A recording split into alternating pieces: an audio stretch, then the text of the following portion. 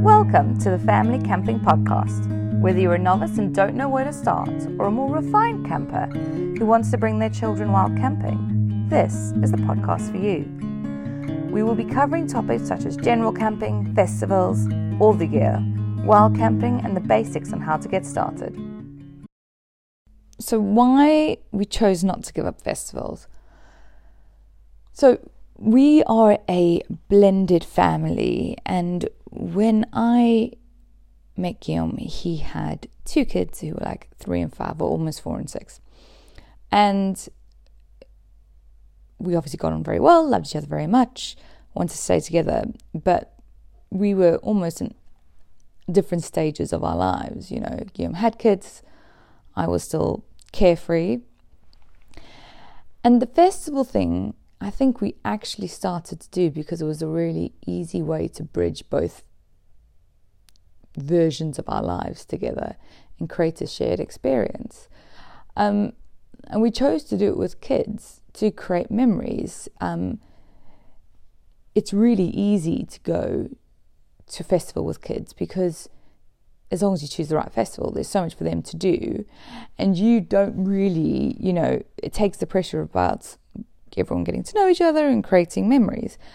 And we first started to go to small festivals that were just for a few nights and were mainly VW, and then we built ourselves up to bigger festivals. And it did feel like the best of both worlds. It's still, it was a responsible parenting thing to do where, the kids were taken care of and they were entertained, and we also got to have a lot of fun and, relive our youth, as it were. So I'm going to give you our top tips for going to festivals with families. What you notice year on year is you sort of refine down what you do, and you sort of just get better and better at knowing what works for you and what doesn't. Maybe all of these won't work for you, maybe some will, but they're generally quite a good place to start, we think. So these are our top family festival tips.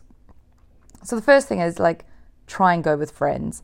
It shares the parenting load because you can have some parenting time, you can have some alone time, the kids entertain each other, and it kind of takes the pressure off a bit. And you also then have to do less cooking, less washing up because they're just more hands. So yeah, try and go with friends and share tasks and chores. The second one, and terrible for the environment, but you can find environmentally friendly baby wipes as baby wipes. The reality is, the more than likely you're not going to have a chance to shower. There are some festivals, the bigger ones, who do have showers, but generally speaking, the queues are over an hour, and you have to weigh up whether it's worth it, whether worth the shower and whether it's worth the wait. So baby wipes are really a godsend during this time.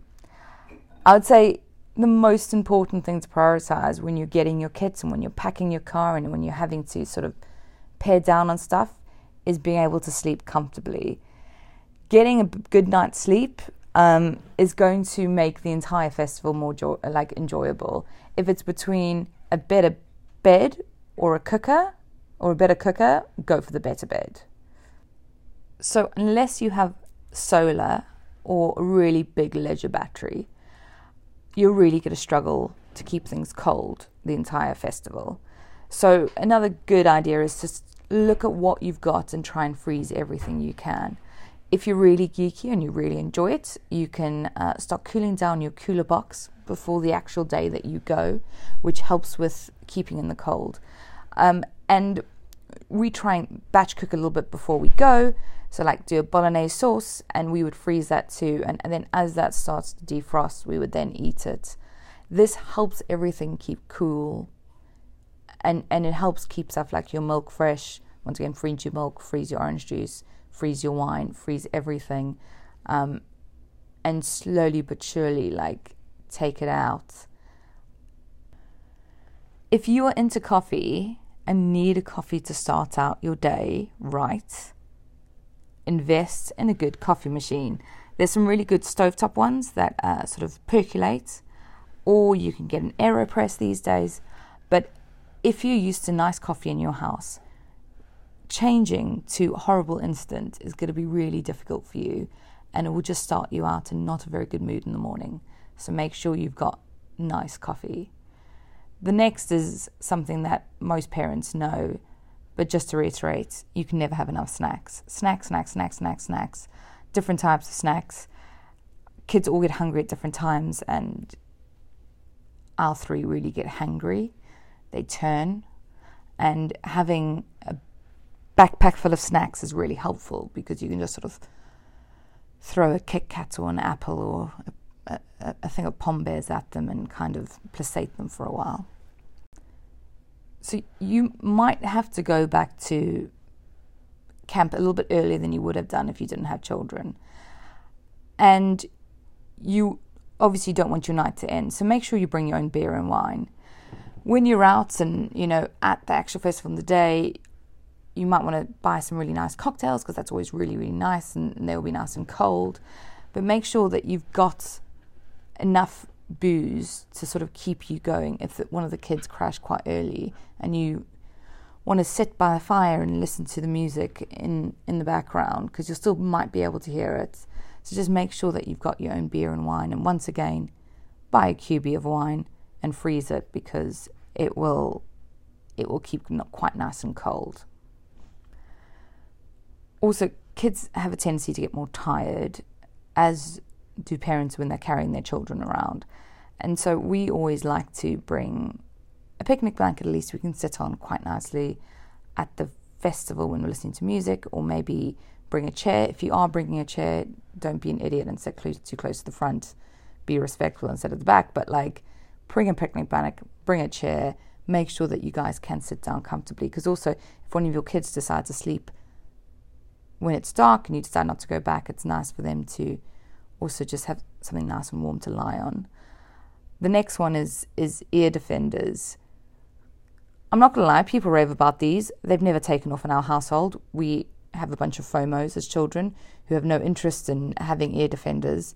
They want to be fully immersed in the sound. But ear defenders, if you do have a kid that is trying to sleep, or you do have a younger kid and you're worried about their ears, they're really, really good. And then also, if you have a sleeping child, generally speaking, putting ear defenders on heightens the chance of them actually staying asleep. So another piece of advice is, if you're going with really young kids, like we're talking babies, take a baby carrier, because that will be a lifesaver.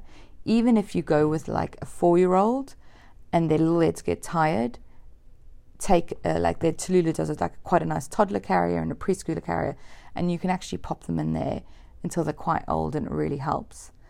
A lot of people tendency to buy these trolleys with tiny wheels that are really heavy. They are the worst idea at a festival.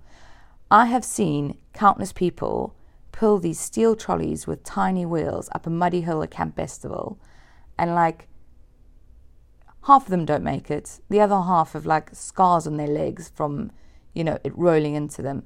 If you do get a trolley, make sure you replace the wheels to be nice and big and quite robust. But really, I think you go for a bike trailer because they've got much bigger wheels. You get the ones that convert into a running stroller with a wheel in the front. You can just pop them on the back wheels and push them up the hill. They are much roomier, they're more comfortable for kids. You can store much more stuff in the back. And generally speaking, they're much, much, much easier to get around. And another thing you cannot have enough of at a festival are fairy lights. Fairy lights are great, especially in the dark, and you do have a trolley or a trailer. You can tie them around them and people can see where it is. Also, if you have kids sleeping somewhere, you sprinkle some fairy lights around and it kind of gives it soft lighting to illustrate that there's a child there. You can put them everywhere. They look great. And they're really nice soft lighting so they won't get in anyone's eyes. Ideally, we would always stay and watch the big acts in the nights at the bigger festivals. And it's really hard to sort of maintain your kids, especially when they're quite young and you want them to stay reasonable. It's really hard to maintain them to that sort of time. So what we found is around the meal that we're eating at the camper van or the tent, we try and give the kids about an hour just to chill out. Usually we do it mid-afternoon or early evening. We let them run wild and run ragged actually around the camper van. One of us cooks and they get to just kind of reset themselves before we go and try and extend them into the night as long as possible. And actually this leads on nicely to our next tip, which is do go out at night. Like, don't think that your festival ends because you have kids when the sun goes down or at 7 o'clock or whatever. Do go out. The kids love it. One of my favorite memories of Bearded Theory a few years ago was Elise, who's now 4, was 2 at the time, and her having like the most wonderful like dance party rave with these bunch of bikers that we mixed next to us, and she would never have experienced or had this great time had we told her, locked her away in the camper van from 7 o'clock. You do need to find a way to make sure your kids aren't overstimulated, because especially if there are flashlights like strobe lighting, some kids really get affected by that. And then you need to make sure where you stand and how you deal with it. But you can still go out and still see the main acts in a sensible way with kids. So children-friendly festivals, and not necessarily like festivals that are totally aimed at families. A lot of them do have some stuff that is pre-booked for kids. Unfortunately, it gets booked up really quickly, and unless you do your research beforehand, you won't know it's there. We got caught out, but we've been caught out both at Camp Festival and at Bearded Theory, where booking stuff in advance was absolutely key, and we just didn't realise in our first years, and the kids actually missed out on some quite cool activities. So make sure that you spend time reading the websites and actually know what's on offer and know whether they are pre-booking. Some of them you've got to turn up on the first day and then it all gets booked up for the rest of the festival. But if there's something your kid really wants to do, it's probably worth it to prioritise go standing on the queue in the first day and getting a couple of activities booked in. So for your bigger festivals, generally there's like a playlist released it's like a playlist of all the people who are playing at the festival. And what we generally try and do is we try and play that before we go. And we'll play it just in the background when we're driving somewhere. We probably won't play it and everyone will actively listen to it, but we try and keep it on the background. And what happens then is, instead of going to a festival and all the kids not knowing any of the music, they'll suddenly recognize songs. And the look on their faces when they do recognize a song is absolutely phenomenal. When, it's something that they've heard played on the Alexa or in the car, and suddenly, there's a lady singing the song that we know on stage, and it really is a beautiful moment. And I would say, out of all our tips, this is probably the one that if you do have those magical moments, you'll definitely thank us for later. Now, as much as I hate to push anyone to social media, Facebook is your friend in this for festivals. The bigger festivals always have like a Facebook group, and it's really worthwhile to join it, especially if you're going as a single parent or you're going without friends. And there you'll hear about like loads of other stuff that's going on. There is a Nerf battle that takes place at Camp Festival, and it's all organised by the Facebook page. And a lot of people don't even know it happens if they're not on it. It's a great resource. It'll give you a kind of an idea of the vibe of the festival. People are super friendly. I mean, super, super, super friendly. And especially if you are like a single parent or going alone, or it's your first time, or you're worried about whatever, it's a great resource. Also during the festival, on a lot of these Facebook groups, say people run out of nappies, other people donate them to them, somebody's tent fell down, or don't know how to change a gas or turn on the regulator or whatever. If you pop it on there, somebody will actually come and offer to help you. And a lot of people don't know about this, but like, if it's your first time and you are worried, join the Facebook group, introduce yourself, and in your time of need, somebody will come and assist you. So it's a great resource. And this is undoubtedly the best tip we can give anyone who's thinking about going to a festival with their kids, is lower your expectations. It's not going to be the same as when you went. It is going to be totally and utterly different. Your kids will love it, but they will throw a tantrum at some point. They will become overstimulated. They will become angry. You won't feed them in time. There's a good chance of, if you've got a younger one, that they might, not make it to the toilets in time. These are just harsh realities about going to a festival. You have to know that also you're not alone. It happens to everyone. It even happens to people like us who go to festivals every year and do quite a few. Is festivals are so much fun, but can be like quite overstimulating for kids, and not everyone's on their best behavior all the time, and you won't get to see everything you want to see because suddenly Mr. Tumble outweighs seeing, a headlining band. And that's life. And, if you go in with your expectations saying, we're going to create great memories, but I might not see any music or, see that one band I want to see, that's really, really, really important, because you probably will end up seeing the band you want to see, and it'll just be that little like cherry on top because you didn't expect it and you lowered your expectations. If you enjoyed this episode, please like and subscribe, as it helps other people find us. Feel free to send us your comments and your messages, and we will try and respond to each of you.